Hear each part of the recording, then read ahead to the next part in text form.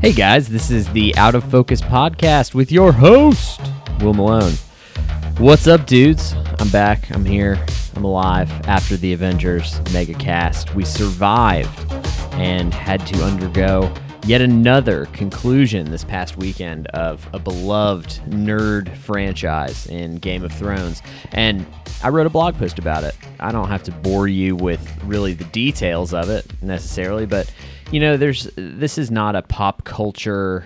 This is a pop culture adjacent podcast, I guess, but I only really ever talk about the ones that I feel like have massive cultural impact and that I would think about daily, in a sense, and that I like. So you know, I've talked about Avengers. I've talked about a movie here or there that I feel like connected to something I was going through, but I don't typically make a habit of talking about movies and TV in this way. But anyways, Game of Thrones finale. I liked it. It was good. I wrote a blog post, which, looking back on the blog post, I discussed a debate that my sister and I had over Game of Thrones. You know, as Christians, should we watch Game of Thrones because of all of the violence and sex and stuff that's in the show? And so we had a little debate about it, and I ultimately disagreed with her premise, but you know, I agreed with her general points and philosophies on the topic. And I don't think in the post I did a great job of putting the caveat that I agree with her generally, but I think that in this case, saying that Christians blanketly should not watch Game of Thrones is not a great not a great conclusion. Although she had more nuance to her argument than simply that, but you can go read the blog post. I don't know if she was super jazzed about me posting about our debate, but I simply used it as an example of the cultural impact Game of Thrones had, to somewhat connect it to, you know, the cultural impact that other huge franchises like Harry Potter, which have also caused many a Christian debate, you know, and Lord of the Rings and Narnia and that kind of thing.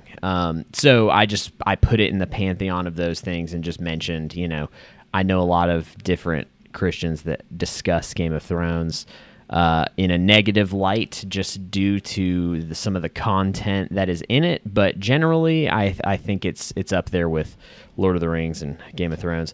I have my nitpicks, of course, with the finale and the final two seasons, because it feels rushed and there's a few other issues with it, but generally I think it will be remembered favorably, and I enjoyed the ride. I enjoyed my time with it, so that's about all I'm going to talk about Game of Thrones. So today, it's kind of you get a mini solo Will episode once again. I know you're always looking forward to these, and I wanted to talk about two things. You know, I had a few episodes ago discussed how I would bring a photography-related article, so I figured I would talk about that briefly, and then talk about one other thing that's kind of on my mind, and then I have another episode that I'm planning to do this week. A special episode. Although all of these episodes have been kind of special lately, not one has been the same as the other. I've had a lot of variety lately, which I think is pretty interesting. It just kind of shows the phase of life I'm in, the uncertainty that you know, just permeates my existence. As I run around with a camera and just wandering like some sort of chicken with his head cut off, while the rest of the world, you know, goes to work, and I run around and play, you know, just constantly is all I do, you know. No, I'm just kidding. You can sense the bitterness with which that comments have been aimed, you know. you can sense the bitterness I have for people that criticize my current status in life. So yeah, I mean, I wanted to talk about, you know, just the camera industry. I don't want to go too much into the photography industry because it gets a little too nuts and bolts, and this is not a photography podcast, but I did find an article. I only want to talk about articles that are actually interesting. I don't want to just like come up with an article and just to have filler content. I want to have something actually to say about it. So this article is from Petapixel, and I typically do not you know, I'm not a regular of these camera photo blogs because the more and more I think about it, I'm not a photography nerd per se. I'm like I'm a nerd for the things that photography can bring me to, the stories, the narrative, the art of photography, rather than so much the industry. Despite knowing a ton about it, is like it's just one of these things that I'm not overly passionate about, camera gear and this kind of stuff. I'm passionate about camera gear that can push me into a new realm. I've been shopping for this particular antique lens that I'm hoping to get here in the next couple months. That I'm excited to make a post about, show you guys, just because it's so different from what is normal in the camera sphere, and I've wanted one of these for a long time, so I'm excited to show you guys that later on. So if I talk about gear, it's going to be stuff that pushes my work to a different space or a different level, and I want it to be somewhat strange. I want it to be a strange piece of gear, not simply a 24 millimeter 1.4 lens. That's boring to me to discuss ad nauseum. The piece of equipment is not boring to me because I quite enjoy getting a new piece of equipment, but how much can you really just talk about it and keep it interesting? So anyway, this article is Canon and Nikon imaging sales drop 17% plus over the past year. And they mean fiscal year. First quarter results for 2019 have reported that Canon's sales have dropped 17%, as well as Nikon's, which have dropped 17.9%. And if you know me, I am a Nikon guy. And not for really any reason other than that was just the first camera I started with. I'm not overly brand loyal or passionate. However, I will say that the Nikon D850, which is what I shoot with mostly, there's not a camera that really still compares to it. It's such a good camera that it blows my mind when I use a Canon, really how far behind Canon cameras are. Which is kind of why I've never really thought about making the switch. I know it's popular in my industry of portraiture and stuff, but I can't understand why I would downgrade to Canon in a sense, other than they have excellent lenses and a better selection of affordable lenses than Nikon does. But with Nikon, once you got your set of lenses, you're kind of good. I don't feel the need to constantly shop for a new lens unless I break one or something. I've kind of got my setup. But yeah, why is this? Why would camera sales be going down if everyone's a photographer? Everyone is a photographer. Everyone's starting a photography business. So why on earth would camera sales be going down? And I haven't read too much on this issue, but I can guess that number one would be price point. These cameras, like mine, the D850, is super expensive. It is not for anyone who's just dabbling in photography. You do not spend $3,600 on a camera body if you are just dabbling in photography. So it's kind of got a niche, so that makes sense. However, they said that the D850 is steady, but the new mirrorless Nikon cameras aren't as steady. But I think that's just because it's probably the first generation of Nikon mirrorless cameras. But yeah, I think for these more expensive prosumer cameras, which, I still hesitate to call them even consumer cameras just because of the price point, they're just expensive. How often do you... It's like a desktop computer. How often do you buy a desktop computer? You buy one every maybe 6 or 7 years when yours breaks. I rocked my D800 for 5 years and then I upgraded. So it's one of these things you're not going to buy every year, except for a very small percentage of people. Number two, I would just say that a lot of these articles attribute this drop in sales to smartphone photography, which I find a little funny because I feel like the camera sales in general, the DSLRs and mirrorless cameras, I feel like aren't really in competition with smartphones. It's like a smartphone is a different thing, and the people who are satisfied with a smartphone camera weren't going to buy a regular camera anyway. So I feel like, I know a fair amount of people who regularly use their iPhone, but they want to take the next step into a bigger camera. But I feel like people who are just snapping pics of their kids or, vacation photos and that kind of thing, they're not going to go buy, even a $1,200 camera, So I think it's really real deal cameras are kind of a hobbyist thing. Now, granted, owning a camera, like a family camera, which I feel like all of us grew up with our family owning at least a camera, whether it's a point and shoot camera or a DSLR to capture family stuff, isn't a requirement anymore. So families don't need to have a family camera that they spend a good bit of money on, like a family video camera or family,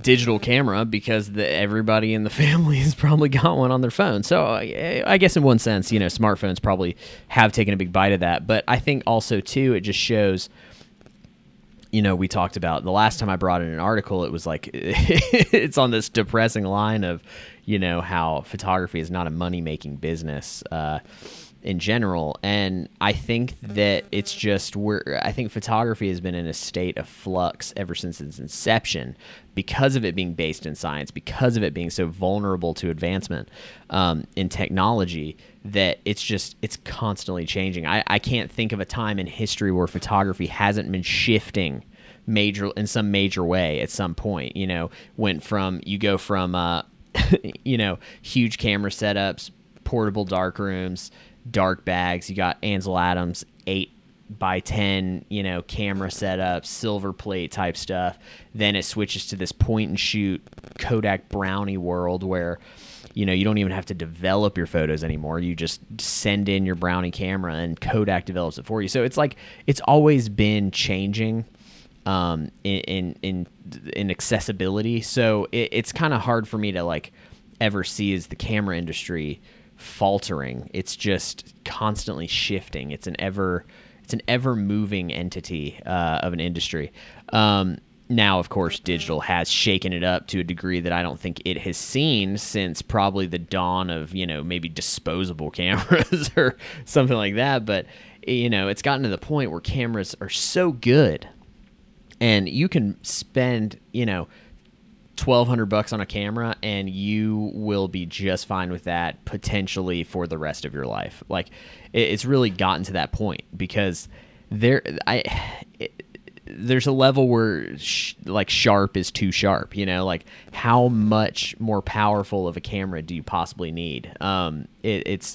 It's like we're getting on the point of iteration. So it's the desire to upgrade is less and less necessary. For me, I guess the only reasons I would ever upgrade my DA50 would be, a few years from now because it's old, or I can get a better cost mirrorless camera capable of similar stuff it does, and it's smaller, more compact, and easier to carry around, I guess. But still, like, I don't feel this need to upgrade. And the D850, I guess, technically came out 2 years ago, and I still use my D800 as a second shooting camera for weddings and stuff. So I still used it on a school play. I switched them up. I switched from my D850 to my D800, and it just blew me away how good the D800 still is.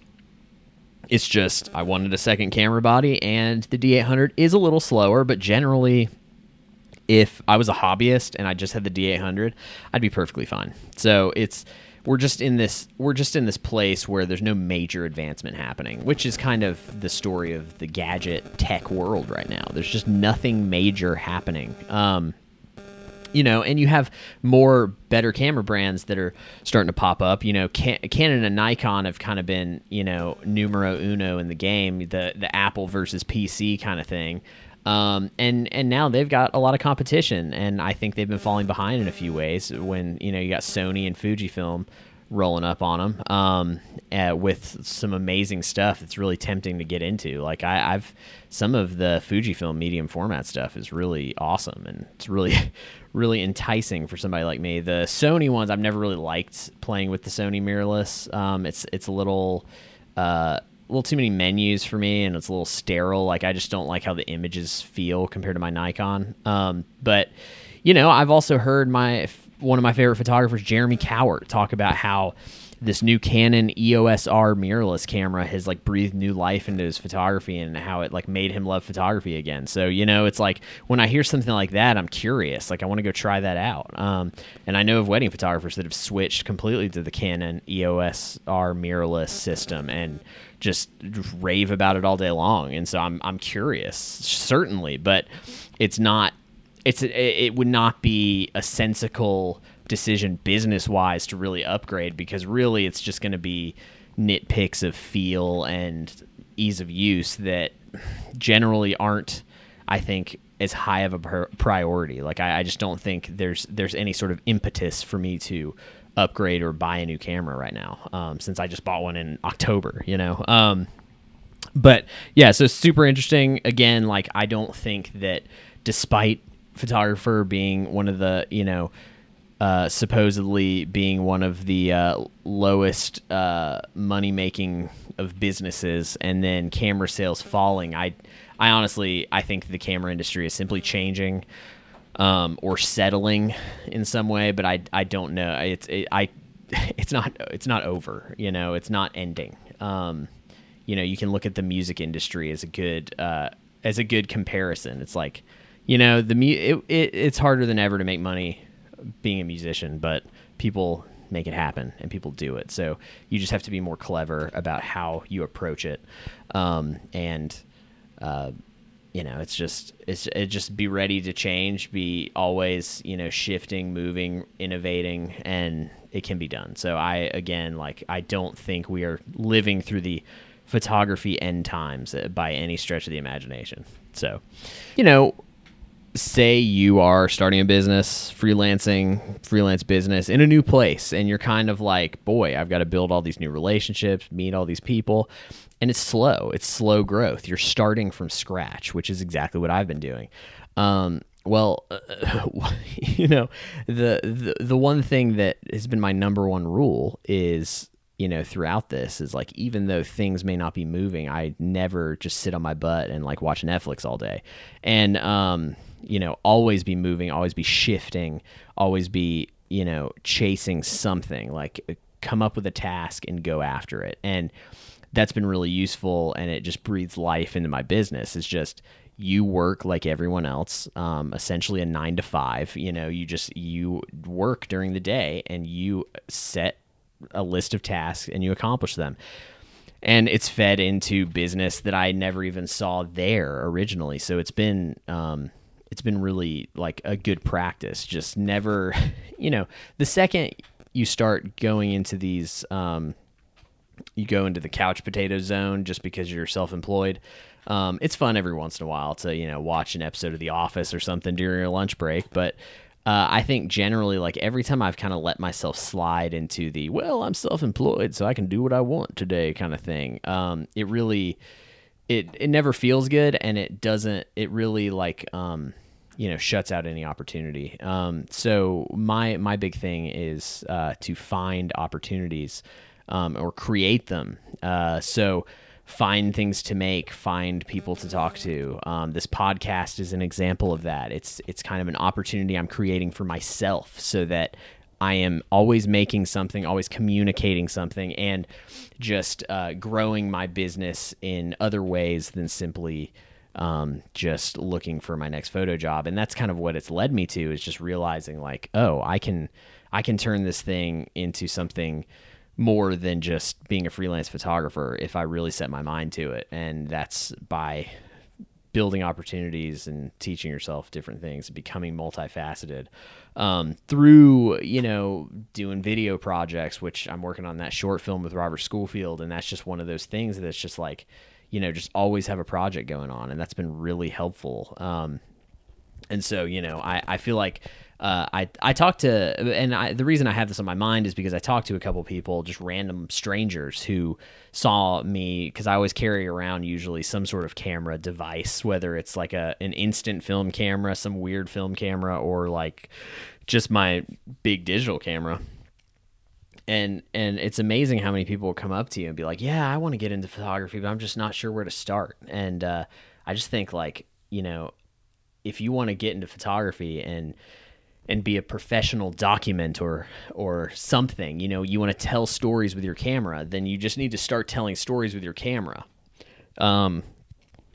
Paid opportunities don't just like show up at the door, and that's the big thing that I think that my big mental shift I had from probably when I really started getting into doing photos for money when I was probably like 19 to now is realizing that through all the different jobs and experiences I've had over the years that, you know, unless you are super connected and you, you know, don't have to worry about money, or you have, you know, you just kind of like lucked into a situation, like work doesn't just show up at your doorstep, and you have to go out and find it. And if you can't find it, then you have to create things that, you know, that attract work, you know, to you, you know, and that's what the 365 taking a photo every day did. So it's just, you take a photo every day, and then all of a sudden someone out there is going to notice like, oh, you took this incredible landscape. I wonder if he can do photos of my house, or blah, blah, blah. So it's just this creating the opportunity yourself instead of waiting for opportunities to come your way, because waiting for opportunities to come your way, just it's just a world of disappointment, and it's very depressing to just wait. You know, it doesn't work. And so I've just been, you know, some days it gets hard. Some days you're talking into a mic like this, and you think, you know, why am I doing this? Like, is this actually going to get anywhere? But it does. You know, it's just like exercising daily or eating healthy. It's like, you know, in 3 days from now, I will feel pretty decent, but I won't have lost weight or been in that much better shape. But in a month from now, it will make a big difference. So it's just like making small deposits into this bigger thing. And what I've learned is that I've been here probably about 5 or 6 months now, and that's not that long of a time. It is not that long of a time to work on a business, and it's flown by like crazy. And of course, there's some mistakes I've already made along the way, but as long as I adjust and learn from them and just keep moving at all costs, then it'll be okay. At least I tell myself that. But anyway, so I just wanted to check in here. Again, I'm probably going to have another episode this week. Don't want to just leave you with my droning rantings and ravings, but I hope you are having a great rest of your week, and I will talk to you soon.